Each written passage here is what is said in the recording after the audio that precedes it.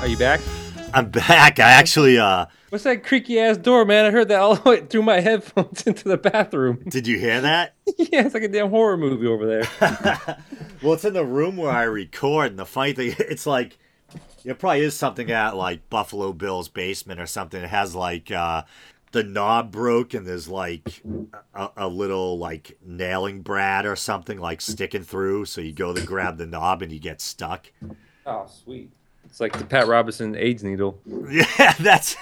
I heard Anderson Cooper talking about that. How they go to give you the secret handshake or whatever, and they prick Yeah, you with an boom. AIDS Next thing you needle. know, full blown AIDS. I think he refers to it as the AIDS too. Yes. Yeah, I'll give you the AIDS. I hope you're gonna edit this out. So you don't have to post this right away because there's a lot.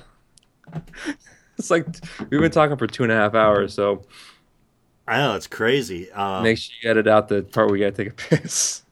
Well, that's funny because I was just thinking about that. I'm like, that'd actually be a riot if I left it in. But Yeah, like raw, uncut. I got. Then we talk about each other's pisses when we get back. How Like, oh, how yeah. glorious they were. Oh, it felt so good. So much. It's a so many very IPs. wide stream, very pure. Yeah. But this gives us a chance to kind of cleanse the palate. Cleanse. Did you hear that? My What the creaky hell ass was- chair, creaky ass office chair. We've been expecting you. Yeah. Come on in. Turn around with a little cat on my lap, wearing like leather gloves and stuff. Just stroking your dog. Yes. Yeah, precious. Err. It puts the lotion in the put the fucking lotion in the basket. Hey, guys are hoes again. Precious. She a great big fat person. Oh my god. That movie's awesome. And the lamb's still screaming Clarice. Silence the lambs, Clarice. He said I can smell your I for one cannot. I don't know if I'll leave that in or not. No. Precious. Sure. Buffalo Bill. Buffalo, he skins his humps. Oh man, it's such an.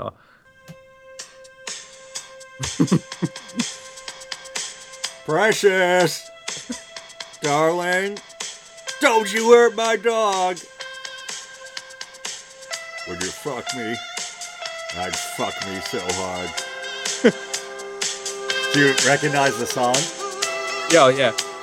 That's how I got that on my iPod. I like a lot of like 80s new wave stuff and crap too. Like stuff that probably make you roll your eyes, like Depeche Mode and The Cure and Joy Division and stuff.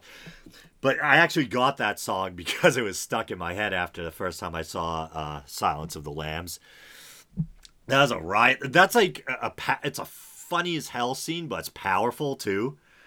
When all of a sudden he backs up, you know, from the camera and does the tuck. It's like he's spreading big moth wings or something. Yeah, that's Feeling all awesome. powerful. It is an awesome. It's a really good movie. Yeah, the audiobook was like over 10 hours long just because it's so in depth. But it's kind of cool listening to it though because a lot of the dialogue is directly from the book. You know what? I really can't get into audiobooks. Well, I'm just lazy instead. Like I used to read all the time. I used to just consume, paper books. But now it's weird. I think that reading online is kind of a double-edged sword. On the one hand, people get more information and from more diverse sources than they would in the past, but at the same time there's less focus. So a lot of people like me, I used to read books from beginning to end, and now instead I'm reading news articles all the time and little bits and opinion pieces and stuff like that. But I always feel like I'm cheating when I listen to audiobooks for some reason. Maybe it's this diluted idea, or who knows, maybe there's some truth to it that actually reading the written word is somehow better for your brain than just listening, but I don't know. To me, it is. I tried to do the Game of Thrones audiobooks. Oh, yeah. I haven't read or listened to those yet. But I'm and a I big fan of the couldn't show. do it. It was moving, even when I sped it up, Mhm. it was too slow. Oh, well, I know you like to speed up your Oh, dude, I podcast. speed up everything. Is it just because you feel like that's your personal preference, or you feel like you're kind of working against the clock and you have to? Working against the clock Oh, okay. So why don't you because just? Oh, go ahead. I have so many that I want to listen to, Hmm. and I don't I feel like I can't get I won't get through them, and again that goes to my I got to complete things. Like if I see my playlist, I'm like, oh, I'm falling behind on my playlist. I get anxiety, like I got to finish my playlist. I like to, like when I travel. I love when I travel because I can just put my headphones on Hmm. and I can just listen to podcasts. I I listen to music less often than I did before I found podcasts. I could see that.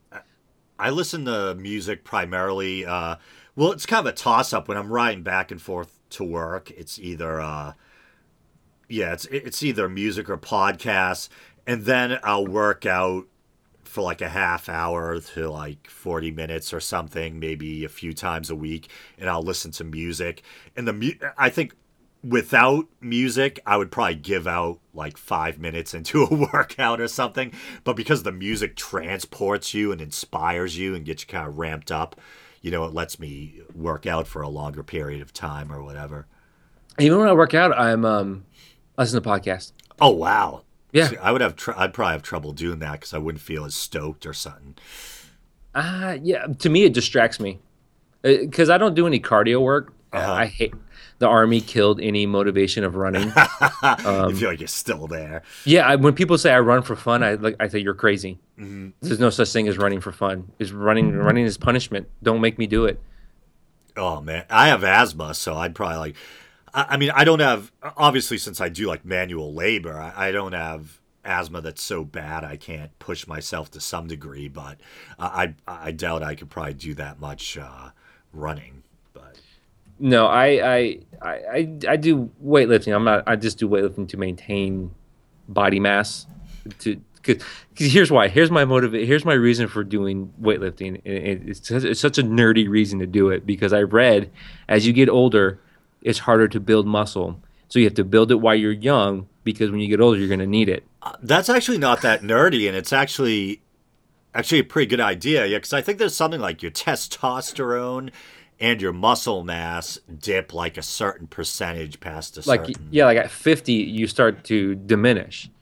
And so to me, it's like I gotta maintain. I'm not big by any stretch of the mat. I'm 6'3" and 185 pounds. That's I not am bad. I'm not a big guy. I didn't know you were 6'3". I'm afraid of you now. Yeah, I'm a tall. I can dunk on you, son. Watch out.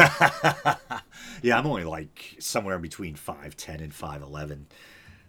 And I But always feel weird when I'm around really tall people. Like I feel like I'm someone's pet. Like I'm this little thing. But I'm not. I'm average. That's like right, yeah, average you height. right. Yeah. You're average. But but to me, it's just like that was the reason why I had to do it. I was like, I'm getting a little bit older now. I want when I get older, I want to be able to be mobile, and I want to not be like a withered old man. And because it's Yeah. science, that's what science said. So I'm doing it. Have you ever seen those pictures of like?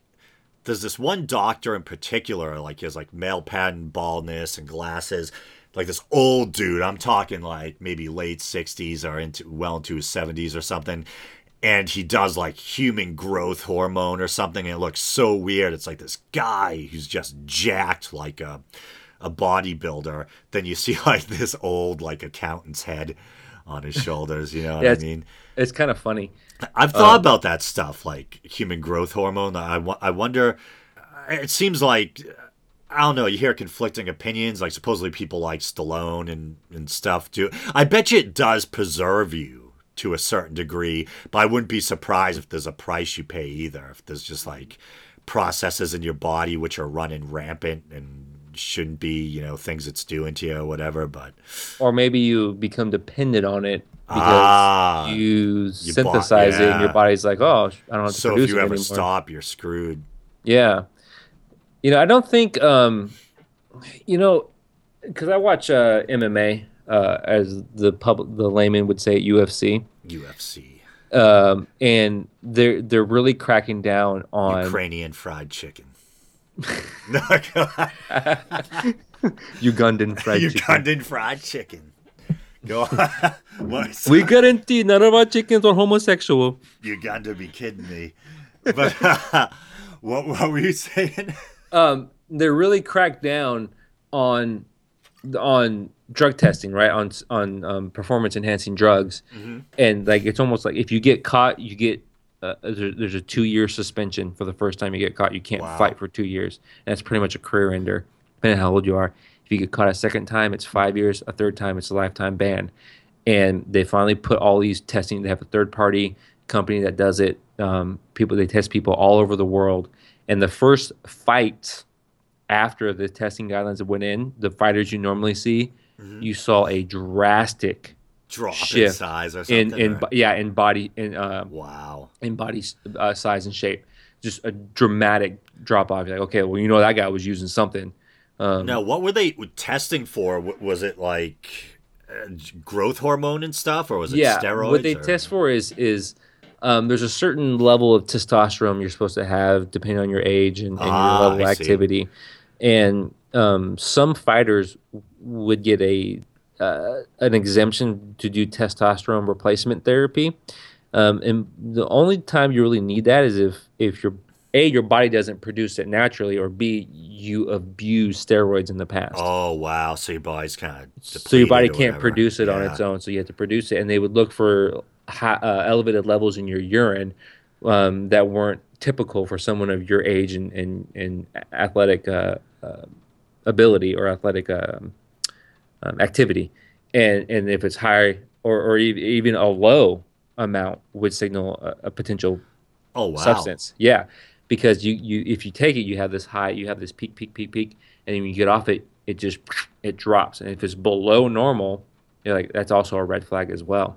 Wow. Now, is Joe Rogan still doing a lot of the announcing for that stuff, or the stuff? Oh yeah, he does all the main fights, Joe Rogan.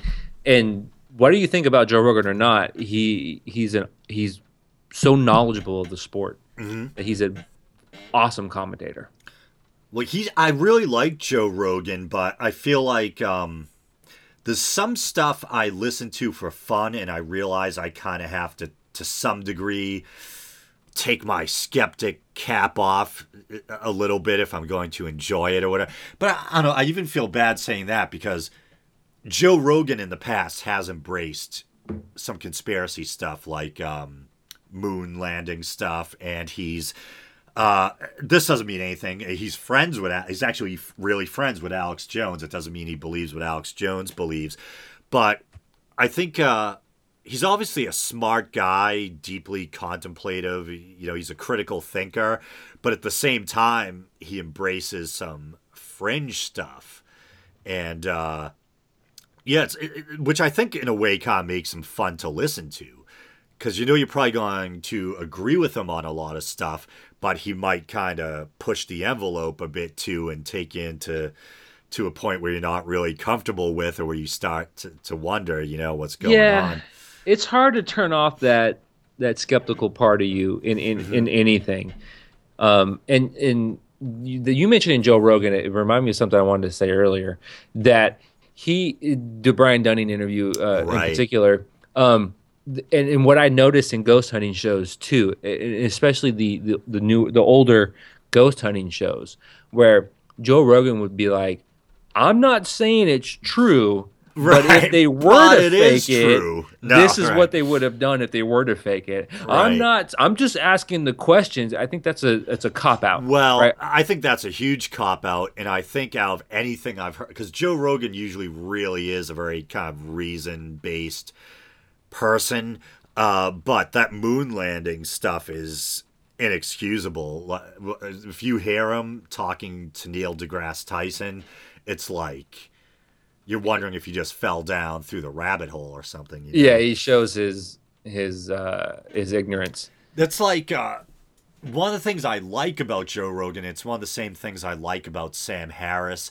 I like when really intelligent people are into, I don't know, I'll say spiritual, or for lack of a better word, or maybe mind expanding type of things. like I like how Sam Harris is one of the only atheists you ever hear talking about quote what are usually relegated otherwise to quote unquote spiritual corners or whatever. Things like meditation, sensory deprivation, mind expanding drugs, and things like that. I could listen to people talk about that all day. I like when Sam Harris talks about that stuff. Right. I like when Joe Rogan talks about that stuff. And they've actually done a couple of episodes together where Sam Harris has been on. And sometimes it's funny. Joe Rogan will have Graham Hancock on. I don't know if you remember Graham Hancock from some of those old like history or science channel documentaries about the hidden truth of Atlantis and Mm. aliens drawing dinosaurs on pyramids, or I don't know what the hell, the really crazy far out shit. But like Graham Hancock's actually a fascinating guy, and I love listening to him talk, but I'm always wary when I hear him talk because he's embraced some really fringe kind of stuff in the past. I don't Have you ever seen that? You should do an episode on this. I don't know if Skeptoid ever has. Have you ever seen that? I don't know where the hell it is, if it's in Indonesia, Malaysia, where it is, but it's or Cambodia, but it's in some place in the world, and On this globe. it clearly shows an animal of some sort, and people try to say it's a stegosaurus, and people try to use it as an argument from everyone from alien enthusiasts to young Earth creationists. Use it as an argument that man lives side by side with dinosaurs, and it does look kind of like a stegosaurus, but it's not perfect, and it's anatomically off enough that I'm willing to bet that it is not a stegosaurus. Also, since I think there's plenty of evidence that dinosaurs far predate modern man, Homo sapiens. But yeah, it's pretty wild though. So yeah, Graham Hancock has also done hallucinogens and stuff, which I don't know if it has anything to do with his theories. I've done hallucinogens and I've ended up an agnostic atheist. So, but that stuff's fascinating. You turned out a bit all right. Kind of all right. Well, So I'm yeah. I'm looking at this Stegosaurus picture here. Oh, you found it? Yeah, I'm good at Google. Where It's is in it? it's Where in is it? Cambodia. Oh, I guessed 3 times. You were right in the damn area. I was right the 3rd time. That's right. You were in the damn general vicinity of it. Yeah, it looks like a. But maybe like the head's not small enough, the tail's not long enough, or something like It that. looks like a. Well, it has like the spikes on the back as like typical Stegosaurus. Ironically, it's at Bible.ca. So It's funny though that you bring up those plates or whatever on the back. That skeptics have pointed out that those so-called plates appear around because in other parts of that same temple or whatever have other animals that are recognizable as normal animals that are indigenous to that part of the world, and they have similar plate-like elements in the design around the animal, but those animals aren't dinosaurs, they're modern animals. And skeptics say that those are actually like stylized flower petals and shit like that. So that animal might be something. It could be like an anteater or something stupid. Yeah, I mean, if I'm looking at it just as like I'm looking at it for the first time, yeah, I can see a Stegosaurus there Yeah. because I have a It does reference. make you stop. Some things make you stop in your tracks. It doesn't mean there's a supernatural explanation or that it turns science on its head. Right, because I look at it and I see a Stegosaurus. Okay, yeah, because that's what I think of Pareidolia. Stegosaurus. Pareidolia. Well, a little more than pareidolia, maybe, since it's actually it is a drawing of some kind of animal. But Here, I just sent it to you in Skype. oh, holy Christ on a crooked crutch! There it is. CWebb sent me something. Check it out. I Dinosaur. clicked on it. Dino Christ. Yeah, I don't know why it's a crucified Stegosaurus. I don't know why it didn't open up. I clicked on it. It didn't open up. Is there a place where I can see like notifications in Skype? Oh yeah. Click on the little message. It's on the bottom right corner by there's a little message bubble. Show I am, I think it says. I don't see that shit. Oh, you're on a Mac. That's why that shit's all different. Let's see what happens if I type in Stegosaurus Temple. I type my That's Google. a band name. I found it. Is it Bible.ca? I don't see. Oh yeah, it's probably Yeah. Bible.California or something. Canada, Oh, probably. Canada. Damn Canadians with You're their smarter Bible. than me. What's going on? Let's see. We got Stegosaurus on the Temple Museum of Hoaxes. That's obviously a skeptical site. Geo-Christian Stegosaurus in Cambodian temple inside the temple. It's going ape shit, like Uh, knocking over Yeah, things. I typed in East Asian dinosaurs pyramid and I got dinosaurs in ancient Cambodian temple, Bible.ca. There's conspiracy pixels. I see a bunch of different things, but Yeah. I'm looking actually. Yeah, I'm looking at it right now. The thing that Do makes an image search. it almost looks like not an anteater, as I flippantly proposed, half jokingly, but the head. No, what's funny is the head almost looks like a That's triceratops, what I was thinking.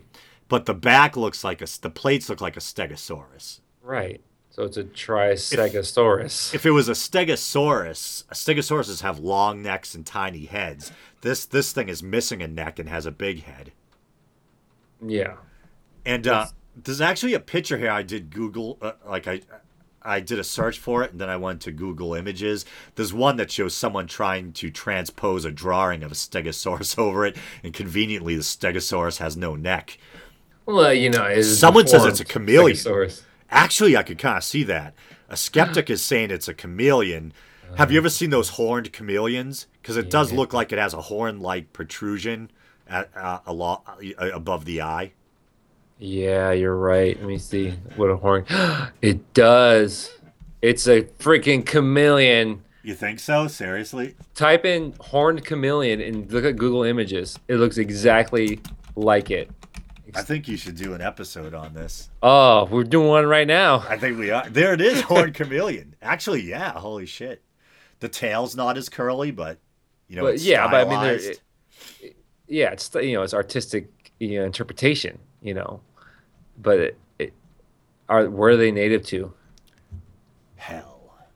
No, that's a good question. Where is it? It's Um, also known as Jackson's chameleon. Jackson's chameleon. Hold Habitat, on. geographic range. We may not be right. Nah, nah. I think we're fucked. It's I think I saw Kenya, south central Kenya and northern Tanzania. Shit.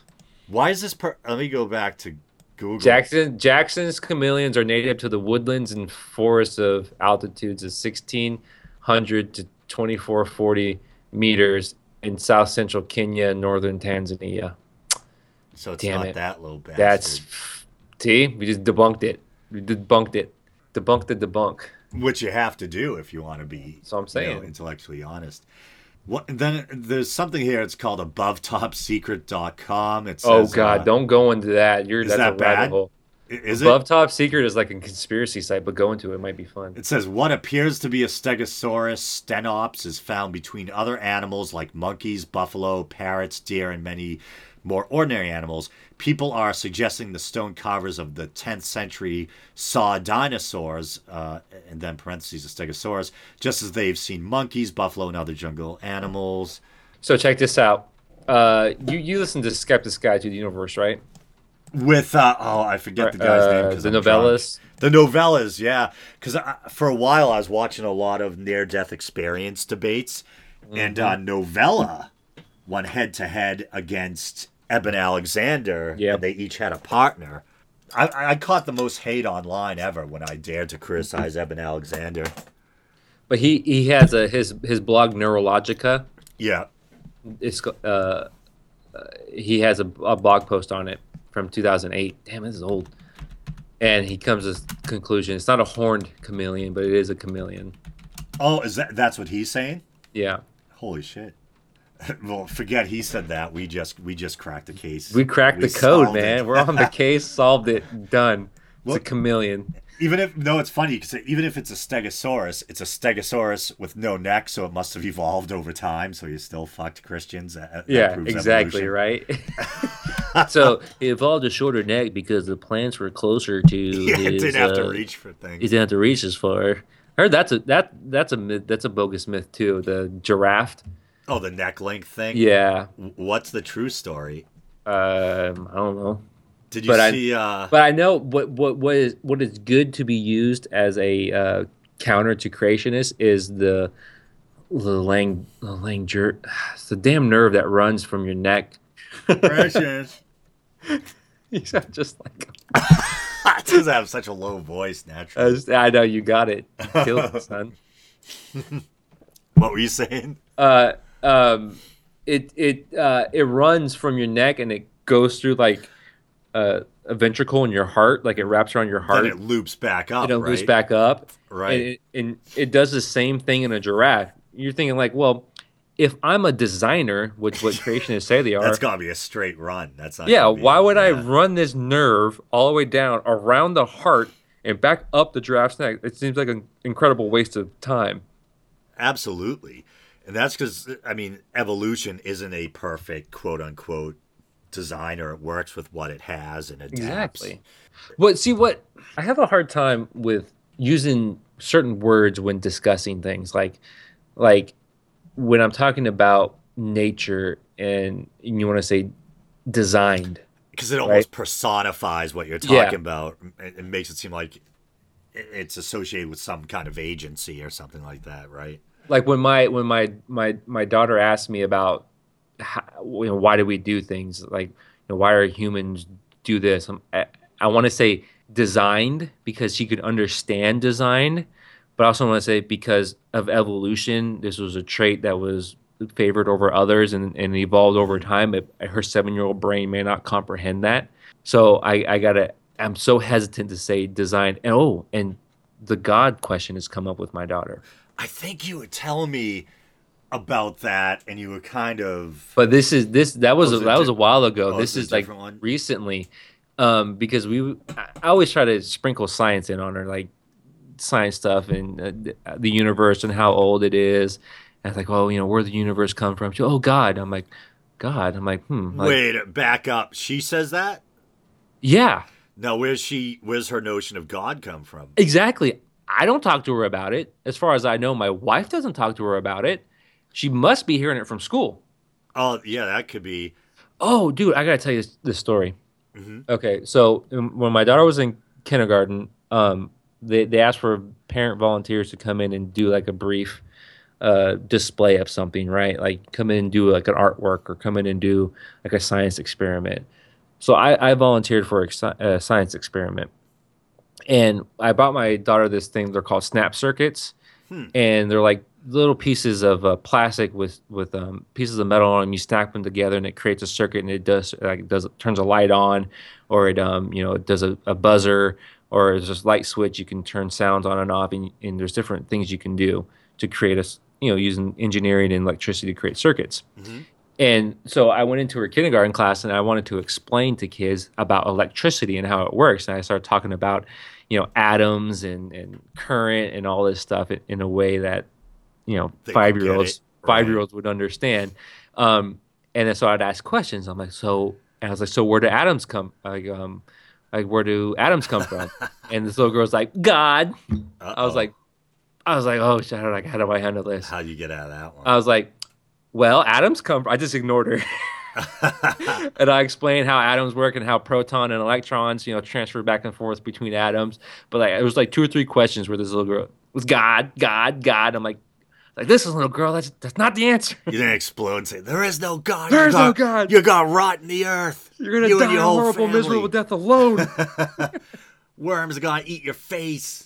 It's horrible. So I just walk out the back door. I'm done. Okay, yeah, bye. Yeah. Oh man.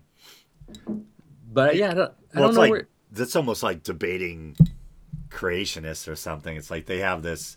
They filled the gap. How do you unfill it? You know what I mean? I think it's just a cop out. It's like It is a cop out. Yeah. God did it. Like, oh, aren't you like? Don't you want to know? You know. Well, And it's some people don't though.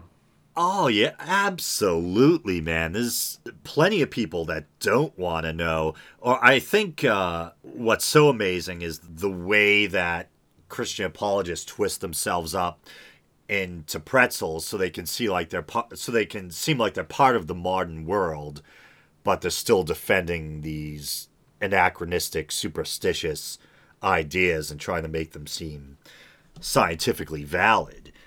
I saw, um, who was I talking about? David Silverman. There's some guy, I forget his first name, something White, Professor something White, not Walter White. Walter. From Breaking, he kind of looked like Walter White. He was bald and had glasses, I think. But it's supposed to be this really erudite guy, and he's debating David Silverman, but he had that way, like Christian apologists do, of talking down the atheists, like a smug attitude is going to apologize for your lack of actual facts somehow. Like, oh, look at the stupid atheist or whatever. I'm trying to think. Like one of his excuses for why the Bible was real, he said something like, "The New Testament is good, every syllable is pure," and I'm like, "What do you base that on? It's a book full of contradictions. It's actually a book." It's an anthology. It's a book assembled of many other books, both the Old and the New Testament. And like I always like to talk about doublets. You go to the Old Testament, you got two accounts of creation, one on the heels of the other, which differ on the order in which things are created. You have two different Noah flood accounts, one on the heels of the other. One says something about seven animals, the pure, clean ones at least. The other says two of every animal. And the only place they can retreat to after that, the only argument they have is to say that, well, the Bible shouldn't be taken completely literally, and well, they pick and choose what they want to take literally and figuratively. Yeah, or they'll say that even if it's not correct all the time, as a whole, it's divinely inspired. Yeah. The authors were inspired. It's like, get the hell out of here, man. It's almost like they have to live in the real world, right, with modern technology and what science has accomplished for us, but they also want to live in the past. Like, take Ben Carson. You know who Ben Carson is, right? Oh, unfortunately, I do. He's the neuroscientist who's running for the Republican presidential candidacy, but he's somehow he's a neuroscientist, but he's super Christy at the same time. Yeah, he's a neurosurgeon. Neurosurgeon, right? And Sam Harris is a neuroscientist. Yeah, so that's kind of scarier. This guy actually cuts into brains, right? But he's really good at what he's done. What he did. He doesn't practice anymore, but he was a brilliant neurosurgeon. Take nothing away from him, but the point I was trying to make is that. The whole debate over Planned Parenthood and stem cell and fetal tissue research. Oh, they found out. He wrote a paper on the benefits. Experimented on it, yeah. Yeah. And so it's like they want to believe in this make-believe world of right and wrong, black and white, until that world bumps up against reality. Then brass tacks, right. Science is science. And that's what's kind of scary, because some people, at least he, at some point, acquiesced to science, kind of made way for science. But there's other people who don't want to. They want to pull us back into the dark ages, which is really scary. You know what I mean? Let me give you an example here. I ended up So during that whole Planned Parenthood doctored video that was released recently.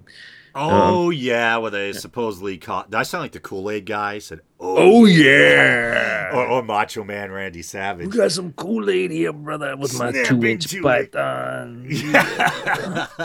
But that video, which was heavily edited, which made Planned Parenthood looked like they were selling the body parts of aborted fetuses, which was... It's just the shipping costs, right? Right, yeah. Like recovering costs to ship and maintain the fetal tissue, which was blatantly wrong, completely wrong with what they do. So...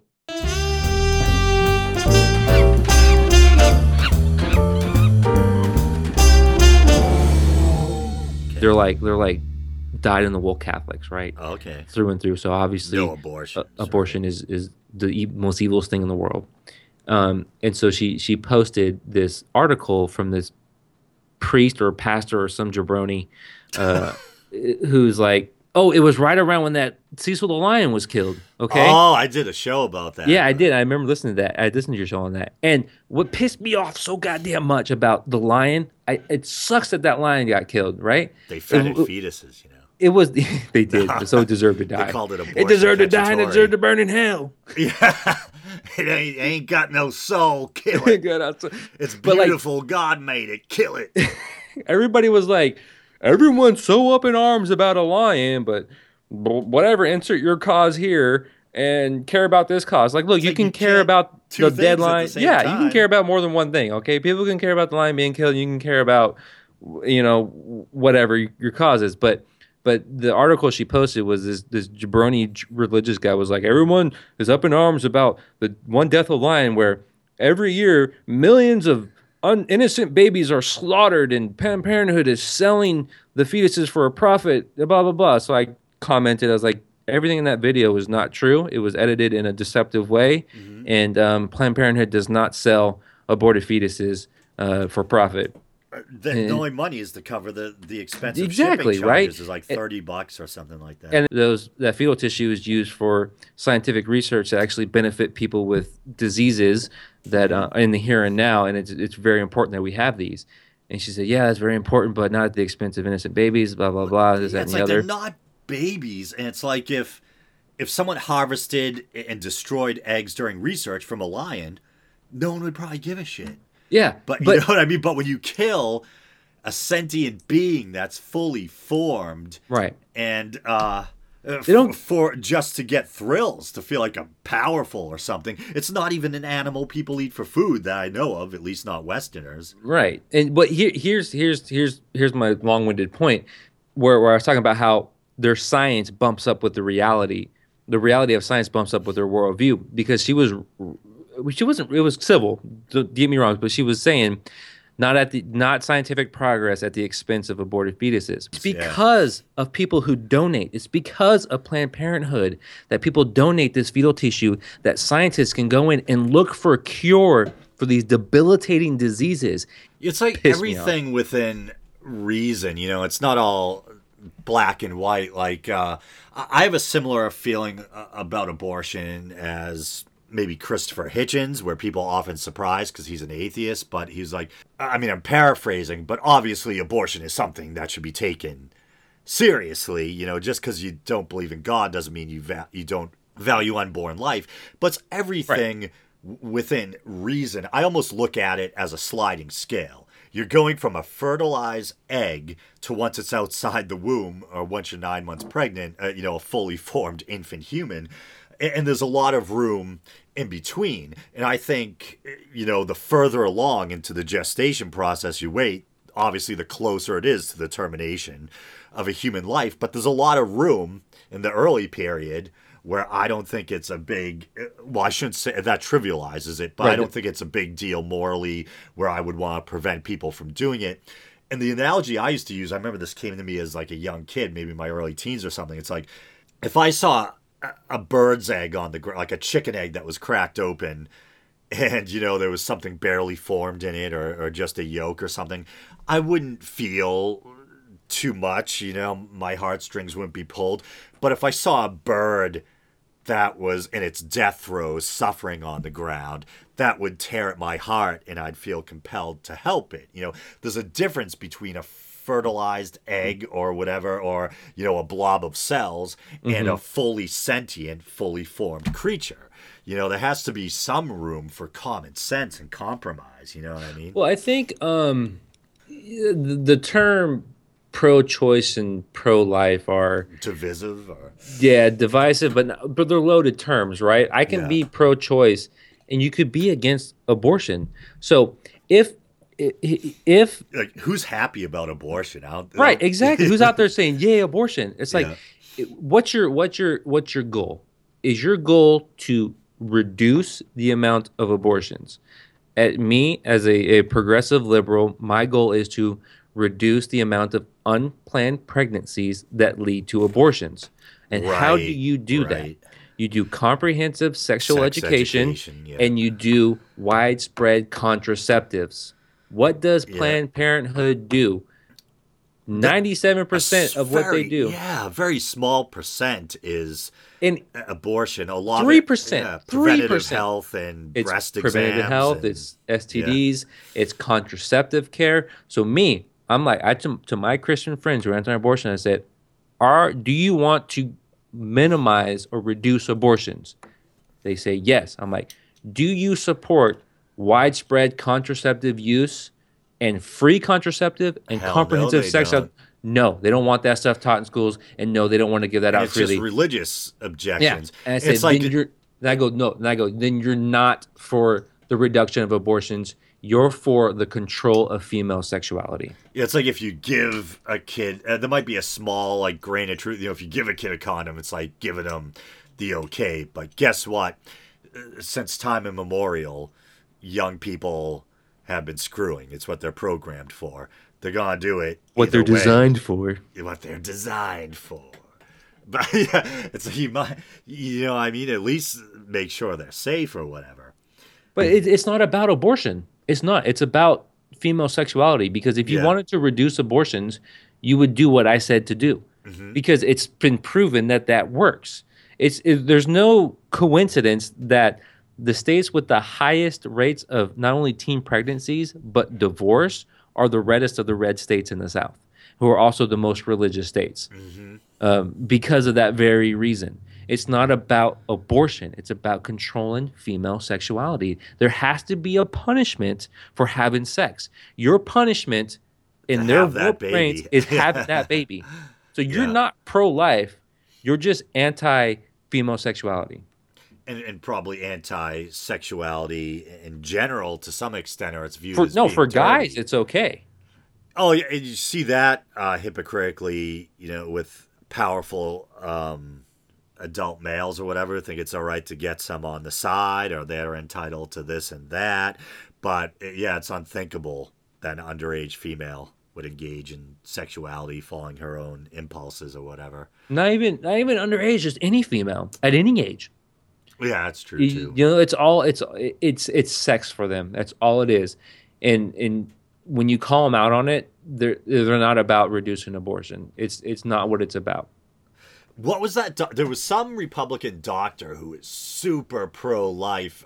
This really bald creeper mother effer, and he was in the news. And it turned out he was cheating on his wife with like a string of women, and he'd actually encouraged like several of his mistresses to have abortions or something like Yeah, I think I that. remember that guy. Yep, yep, yep. Yeah, he's a creeper, but on Is the he was a doctor or he's like a pro-life politician? something like that. Yeah, but he might have been both. I don't know. Well, he might have been a doctor with some influence who was also, with some political clout, who was very pro life, and he was actually encouraging mistresses and paid for mistresses to have abortions.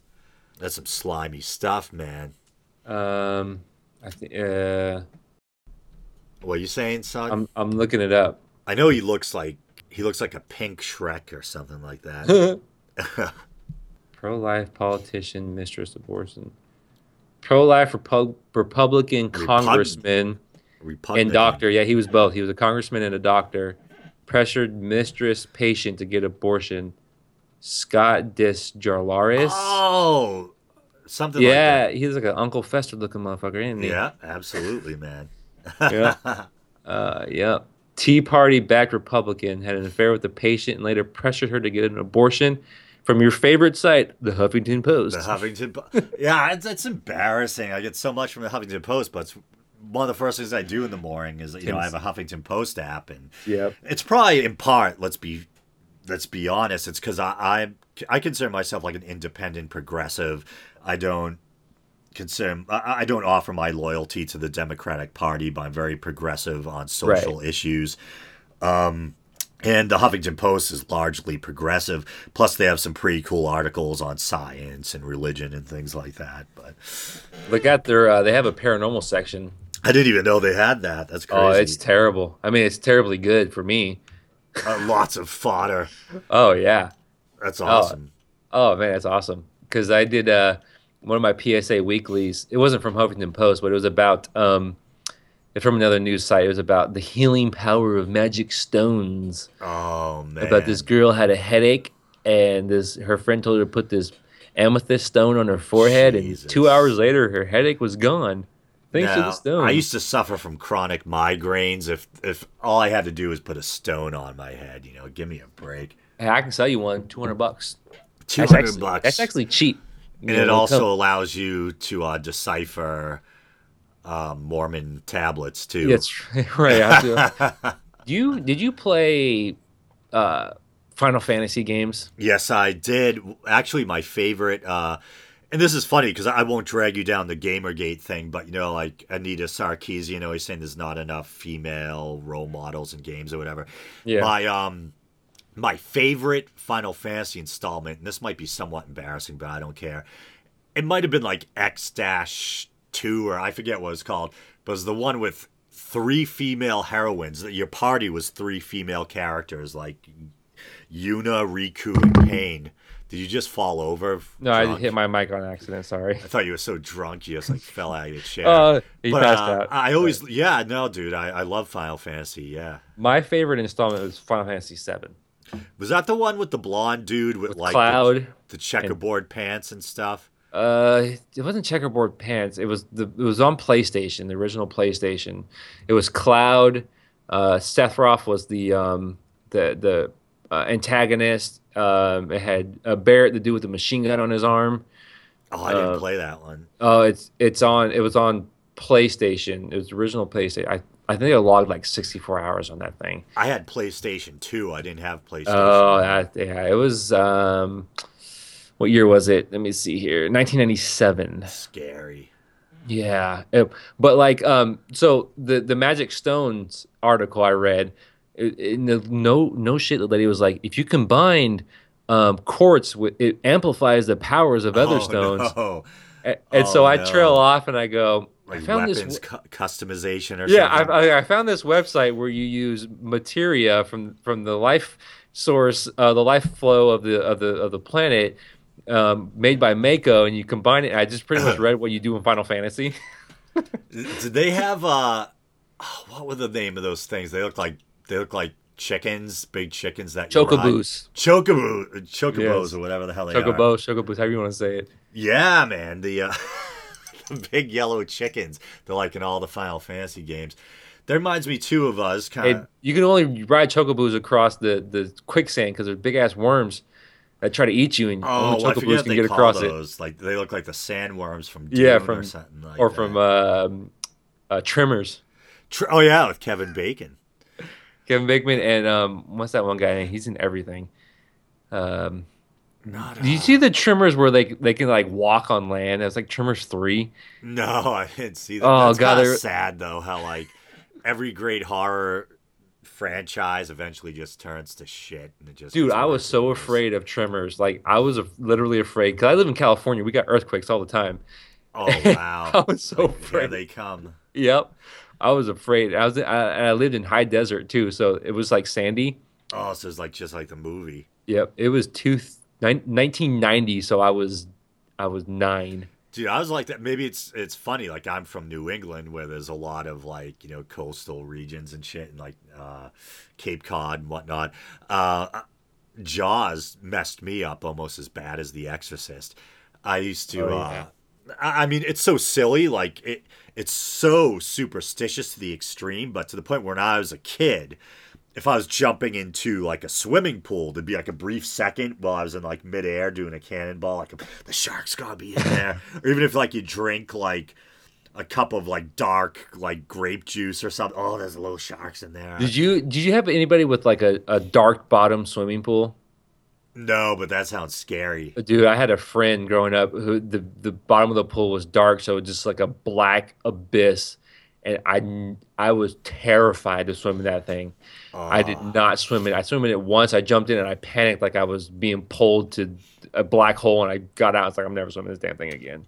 It's a that black bottom pool. that reminds me of it's something that maybe kind of like our conversation at the top of the show about space time and stuff like that.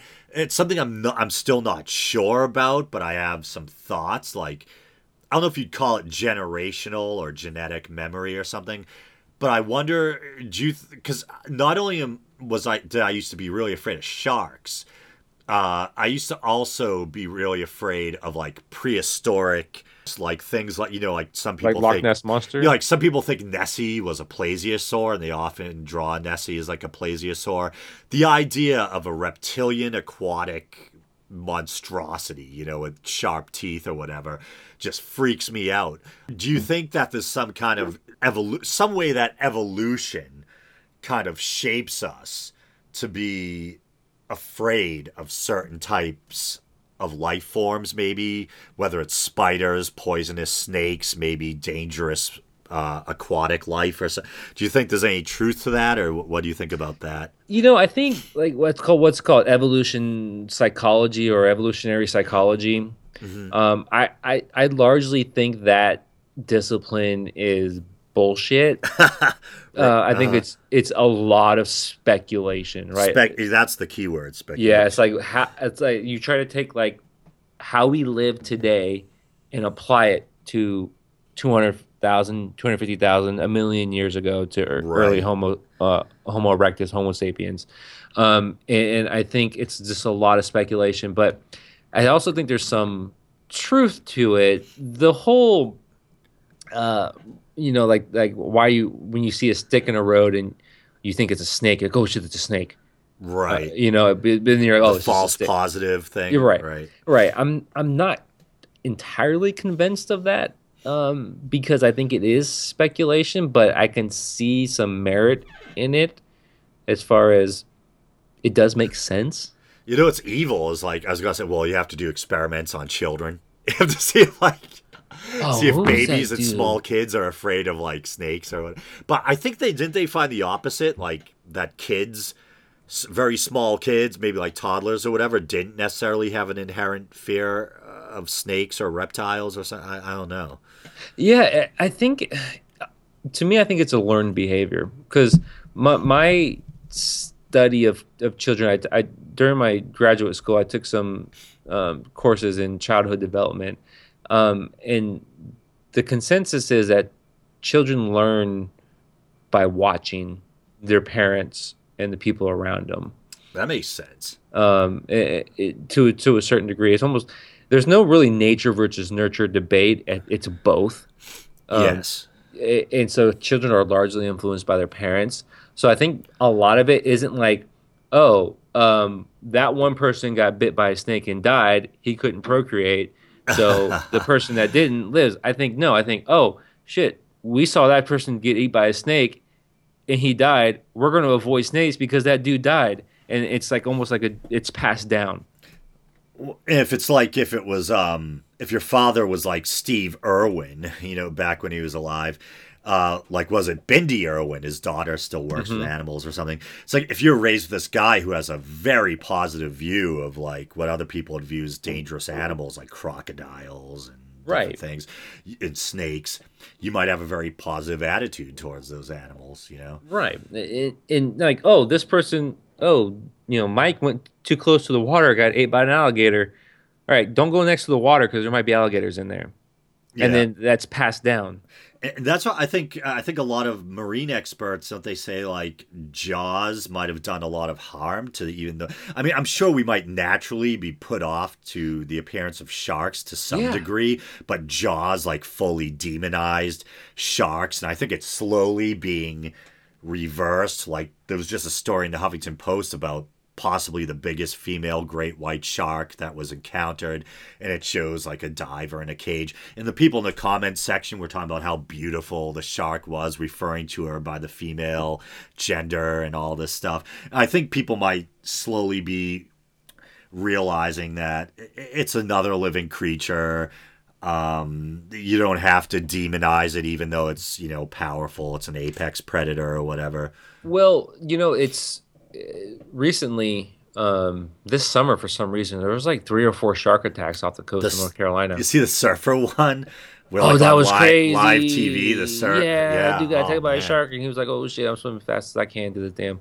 But like, so there was like three or four shark attacks in off of the coast of North Carolina. People were bit. No one died, fortunately, but they were bit or they had limbs severed, right? Hmm. And your first instinct is like, oh, we gotta find that shark and kill it. Monster, yeah. But you're like, the shark's just being a shark. It It's a doesn't. Yeah, I was gonna Yeah, say supposedly they don't even want to eat us. The reason why people usually only lose limbs or something is because they explore their environment. That was so New England. Like they explore their environment. They explore their environment with their mouths. So they'll usually take a bite of something, and if it's not what they view as edible, they spit it back out. Which is why a lot of people only yeah yeah, I lose know. a But limb hey, or if whatever. I'm either my arm or my life, bye bye arm. That's true. Yeah, you can always get a cybernetic Jedi arm. Exactly. Technology is moving at a rapid pace. But like people are like, well, we gotta hunt down the shark and kill it. I'm like, it's a shark. It's doing what sharks does. You're in its house. You're Exactly. swimming where it lives. It's not the shark's fault that it bit you. Stay out of the water. That's like I joked on the Cecil the Lion episode that there's a couple of cases of where female big game hunters on Facebook who show their kills and stuff have caught Ugh. some backlash. And there's one that shows this lady who's just this shitty smirk, and she literally has like a dead giraffe's neck kind of wrapping around her legs, and she says something about how giraffes can be very dangerous animals. And I joke in the show, I'm like, when giraffes aren't dangerous when you're not near them trying to kill them. Yeah, I You know remember what you I said mean? that. Yeah, Yeah, it's yeah. crazy. Sport hunting. And she quotes Um, Genesis too, and I'm like, yeah, the passages you just quoted mention hunting for food. you're losing your argument there Yeah, if on a you quote the number of Bible. levels. Yeah. But like sport hunting, especially, I'm not ignorant of where my meat comes from. Yeah, you You can't know, be. could I do that? Could I slaughter an animal? I don't think I I don't think could. I could either. Yeah, And I feel like a pussy because of it because I still eat meat even though I feel right, conflicted about it. right. I'm not. It's the convenience of living in a modern society that we don't have to think about where our food comes from. Yeah. But it's also a curse too because we don't have to think where our food comes from. We just take it for granted that someone somewhere is slaughtering an animal, cutting up its meat, its muscle for me to eat with onions, guacamole, and some barbecue sauce. Yeah, I don't know if you're a fan of Anthony Bourdain or not, but I like I don't watch his CNN show that much, but I used to watch No Reservations or whatever it was. It's weird because you can tell he's a guy with a heart who cares about animals, but at the same time he loves meat. He's a chef and all this stuff.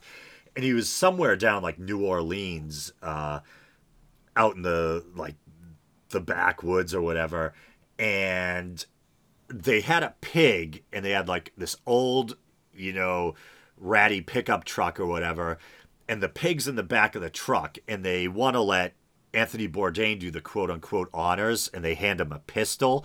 So Mm. they put food at like a dog dish with food in it or some shit, like at the end of the truck. Oh. And the pig comes up to it, and Anthony Bourdain, you can tell he's like, oh man, but he still goes with it. Hmm. Point blank puts the pistol to the pig's head, shoots it dead. Then they show them just stripping right away, just stripping the pig down, cutting it in half.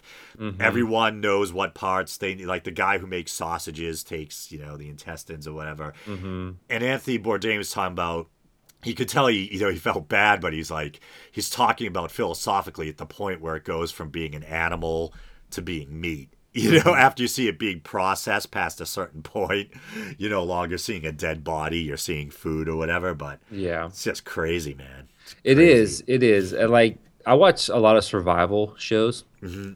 I love survival shows. And when they have to kill an animal, it's like it's gruesome to watch, but you're almost like I get what they're doing because they're surviving. Yeah. And I would like to think that I would be able to do that if it was a matter of life and death. But fortunately, I'm not in that position to do that.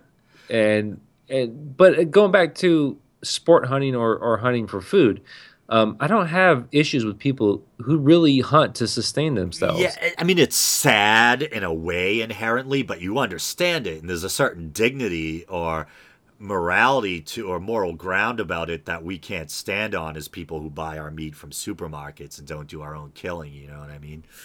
Well, I have a friend who's vegetarian slash vegan. Um, and I have conversations with her about meat. So I said, if we were able to, one of her hangups is that you have to kill animals. I was like, well, if we can grow meat in the lab, would you still eat it? She was like, no, I wouldn't because of It's so health. gross, right? I know it sounds gross, but she said, no, I wouldn't because of health reasons. Because I feel better. Oh, I see. I'm like, I was like, okay, that's respectable. But so I would poke fun of her. I was like, if it wasn't for meat, um, evolutionary speaking, you and I wouldn't be here to Oh, have this conversation. I think it's like I don't know if it's Australopithecus or which hominid it was, but one of them supposedly had enough brains, no pun intended, that they didn't they know to like they'd watch predators supposedly, and when the predators were done, they would like scavenge the kills. And I think you may have corrected me on this before, so I could be wrong, and you'll probably know. But there's at least one theory that the consumption of meat had something to do with the fueling of our brain power and brain size or something like that, Well, it right? was from what I remember, it was the cooking of meat that Ah, the cooking. allowed our jaw muscles to shrink, which allow for the Oh, expansion of our skulls and the growth of our brains. oh, I get you. It Okay. because when you cook something, you break down the fibers and the tissues and the enzymes, and it makes it easier to not only chew but to digest. And you wouldn't need really strong muscles to chew raw meat Right. that you would for cooked meat. And so I would say that to her. I was like, because of the meat we ate, and it also, when push comes to shove, meat is the best protein for humans to have. It has the necessary amounts of protein, the nutrients that we need to fuel our bodies. We can't come up with a synthesized version of it that's as good as meat. Right. So you have to have a lot of something else to equal a small amount of meat. And so it helped fuel our evolution in more ways than one. And I when I told my friend, I jokingly poke at her and say, hey, because of meat, evolutionary speaking, you and I, we wouldn't be here without it. She'd laugh it off. But it also goes to show that as we mature as a society, right, we don't have to rely on what they call paleo diets. We don't have to Right. rely on prairie living, savanna living, where we scavenge for food like we do, or like our ancestors do. We can adjust our eating habits. So there's nothing saying that we can't move ourselves off of meat because science and technology has progressed to where we can synthesize the compounds that we get from meat. Well, that's what I say, and I think that, and I've said this a couple times on my show, that we reach a point, I think we will reach a point as a species where we're so self aware, so we have that moral burden that other species don't. We know that we're killing, and we know whether we have to or not, and what the repercussions are and the moral implications. We're going to have to choose at some point as a species if we want to continue doing this.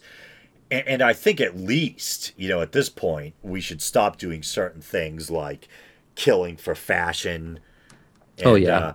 like, I remember, I think I probably talked about that. No, I definitely talked about this with you before, how I saw a documentary about PETA on HBO.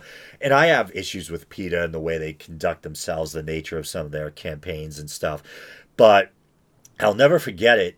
They were showing animals on a fur farm being skinned, and they were probably like I don't know if it's ermine or ermines or like some kind of animal in the weasel family or something like that.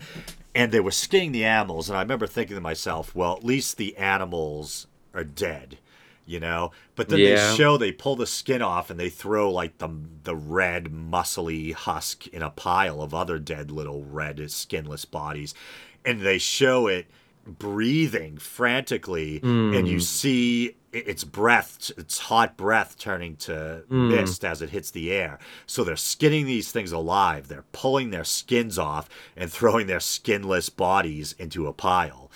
And that's uncalled for in this day and Mm. age where we have Gore-Tex, where we have so many different synthetic materials. I mean, shit, the least you could do is give them a humane death if you're going to do that. But I don't think there's any reason for people to wear furs in this day and age, unless you're like an Inuit living away from society or something like that, Right. you know? Yeah, there's a certain level of like you need it for your survival.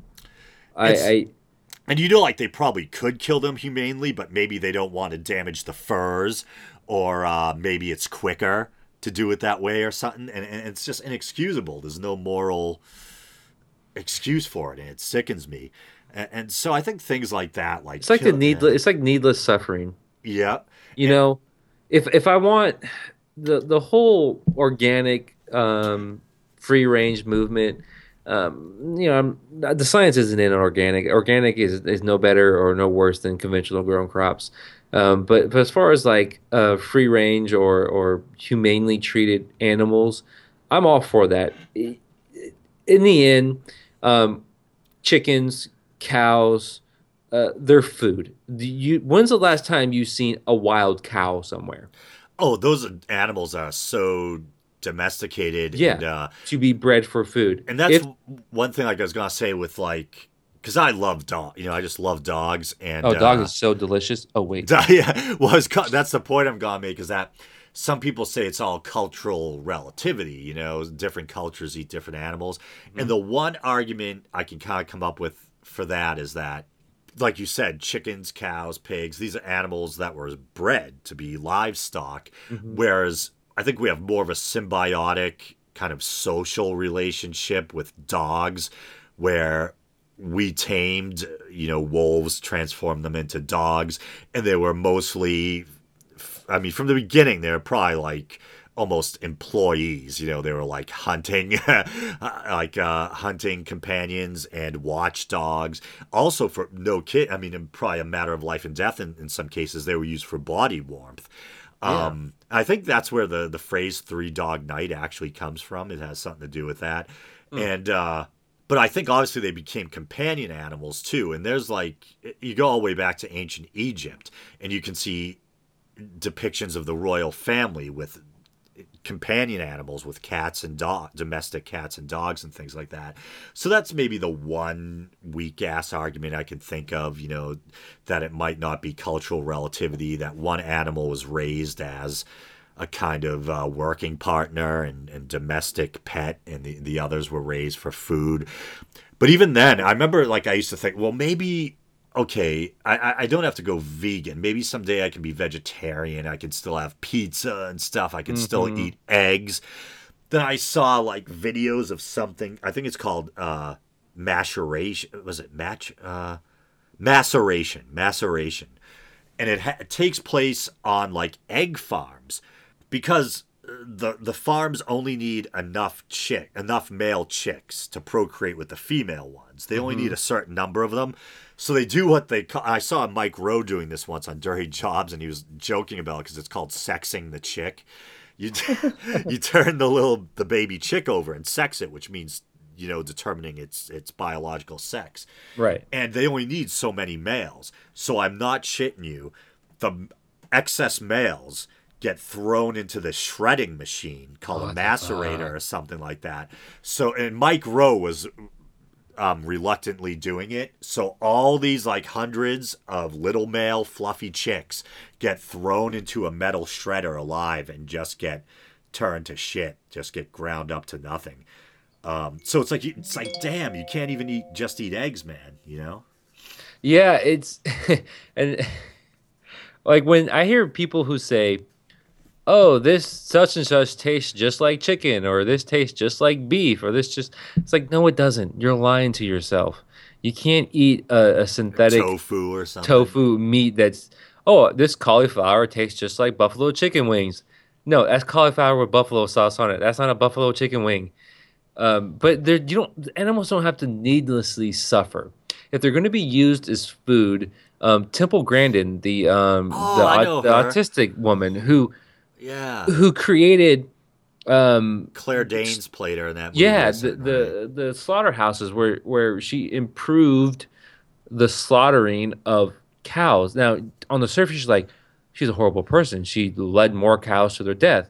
But what she did, she made it less stressful on the animal, even though they were going to die and be our food. At least up to the point where they put that Yeah. bolt through their head. they weren't suffering, they weren't stressed, they weren't anxious. And to me, that little bit right there is It enough. makes a big difference, I think. Yeah, it makes a huge difference. And that's why I think you probably saw in smaller like family farms and stuff. There's the old joke about don't name the cow or the pig or whatever because you don't want to look at it as a pet because eventually you're Right. gonna have to Yeah. kill it. It shows that there was some kind of attachment or a humane interaction with the animal or something. But I think these factory farms are just crazy. First of all, I hate that word factory farm. I don't I know. think it's a loaded word. I don't know what you call them. I mean, honestly, I don't know what the proper word is, so I just Yeah. say that. Yeah, I feel it's almost I don't like know if they're processing plants or I don't know what they are. But it's wherever it is that they yeah. kill animals en masse. But I mean, things like chickens, um, they'll literally hang the. I think turkeys too. They'll hang like chickens and turkeys upside down by their feet, and then they'll like cut their throats or something. But some of them, while they go down what's kind of like an assembly line or a conveyor, don't get killed instantly, and so they end up getting dunked into the scalding water that's meant to remove the feathers. And there's been like undercover footage of people working with like turkeys or whatever, actually taking like a big turkey while it's alive and using it for a seat, like you'd sit on a milk crate or something while they kill other turkeys or whatever. People throwing baby pigs around like they're footballs, kicking mother pigs in the head. And It's almost I think the workers have to do that. they have to become desensitized to some. Desensitized to it. Yeah. Yeah. They do that with people in the military. Where I went through that. I wasn't indoctrinated into it like some people were, but when I was in basic training, we were doing hand to hand combat, or we would do drills where they would say, "What makes the green grass grow?" We go, "Blood, blood, blood makes the green grass grow." Drill sergeant. You know, Mm-hmm. like there's two types of people: the quick and the dead. Like, who are we? The quick. Who are the enemy? The dead. And they would break you down and build you up like that. Right. And during that moment, I was into it, right? I was like, this is Mm-hmm. me. I'm a soldier. This is what I'm going to do. But eventually, I calmed back down and after I got out of basic training. But there's some people who you have to do that because you can't look at the person across from you that you're authorized to murder, And pretty much. humanize them. You have You to have to dehumanize dehumanize them. them. You have Right. to separate yourself because look at the wave of soldiers, and this is what pisses me off most because the older generation, especially who are war hawks, right? Mm-hmm. And I say this every time to them. I said, my generation is paying for the wars of the Bush presidency. My generation is going to suffer for a lifetime because of these wars, the mental anguish, the physical deformities, the mental deformities. Mm-hmm. We are suffering for this. You can't sit there and tell me one way or another that war with Iran or war with Iraq or going to kill ISIS is good because you don't understand it because it's not your generation. And Well, this is the generation between Vietnam and, to a lesser extent, the Gulf War. They don't get it. and what's scary about all that is, like you said perfectly, they're war hawks. And what always pisses me off, and I've never served, but I have the decency not to start wars, is that so many of them have, when it was their time to get out of the draft, they sought all sorts of deferments, daddy's money, college, or whatever. Hmm. Like Dick Cheney has multiple deferments. I think Donald Trump has a couple Yeah. deferments. George Bush served in the National Guard, I think. I don't know if that's just coincidence or if his daddy's pull got him, out off the front lines and in the National Guard. And even tough talking Ted Nugent, who I actually like Oh some of his man. music, he Okay. literally shit his pants. I mean, not making it up. He literally shit his Yeah. pants to get out of the army. And these are the people calling for more blood, and it's Or blood. absolutely disgusting, and it pisses me off every time. One of my favorite bands is System of the Down. Oh yeah, man, System of a Down is awesome. And there was one, I forgot what the song called, but it says one of the lyrics was, "Why do the poor always fight the wars?" Hmm. Because it is. It's That was so It's clear during Vietnam is ridiculous. oh yeah, And the oh ethnic yeah. minorities too. Well, Yeah. even today's military, right? To me, for me personally, the military was like, shit, I fell out of community college. I have nothing else to do with my life. I need to change something. Right. And for some people, that's the only way they can get out of their situation. Hmm. And to have the luck of the draw, I was lucky. I was smart enough to be able to pretty much pick any job I wanted outside of a linguist because I wasn't that smart. That I didn't have to be on the front lines with a rifle, you know, in an infantry unit. But some people aren't that lucky, but they take the risk to get out of whatever situation they're in because there's no other option. And the fact that we can't provide another option is the real tragedy that they have to jump to the military. I think you're right. That's, I mean, even though it's supposed to be voluntary now, you still notice that a lot of military personnel happen to be minorities, or like you said, they don't feel like they have any other avenues. I'm sure there are people who do it out of a sense of patriotism or a combination of factors. But I think there was a flood of probably people joining for patriotic reasons after 9/11. But Yeah, there was. Yeah, there was that patriotic duty that people felt. Same thing with like World War II, right? There was a lot of people mhm. who signed up at a patriotic duty. But again, it goes back to the fact that people are so cavalier about the military. Where if you watch the jabroni Republican debate, the people who couldn't make it to the big stage, Right, every one of them was talking about sending troops the to weirdos. yeah, sending troops to fight ISIS, putting boots on the ground, or the Iran deal. They're like, oh, we need to send troops into Iran. Like you fuckers, I'm sure this isn't going to make it on the podcast. We're almost at 4 hours.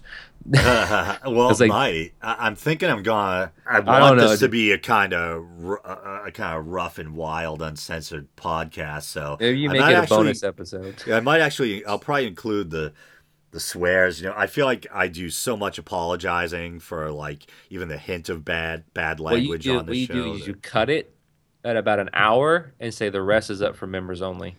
See, that would be the wise thing. Or if I just cut everything out except for the swears, and it's just a half an hour of like nonstop f bombs and vulgar language. Yeah, that's gonna be a hard podcast. I don't know. We're at 3 hours and 53 minutes. But it's funny because I have some listeners like I'll give them a shout out. There's this one listener named John Haas that I'm really friendly with, and I interact a lot with on the Facebook page, and he absolutely loves long episodes because I don't know what he does for a living, but I know that like he likes to have things to help pass the time when he's at work. He likes to listen to podcasts and stuff. Yep. And whenever I do like a 3 hour interview or something, he's like, "Don't be afraid to make long episodes." So he at least will Well, probably just send love it to this him one. then, because I don't know how much of this is gold or just crap. I'm sure when I go back and listen to it tomorrow, that I'll be able to tell. I'm pretty Yeah. good at editing, knowing how to separate the chaff from the wheat or whatever. But my feeling is so far that see, now that you have me thinking about it, I'm being self conscious or whatever, and I'm like at a loss for words. But I Don't. think despite the crude language, I think we actually talked about a lot of different cool subjects. We talked about politics, religion, music, and I actually think we had a lot of intelligent things to say. And I actually think we've done previous interviews that maybe haven't been as stimulating, or maybe it's just because we're drunk. It seems Could be stimulating or whatever. a combination of a lot of things. But I've Alcohol is one of them.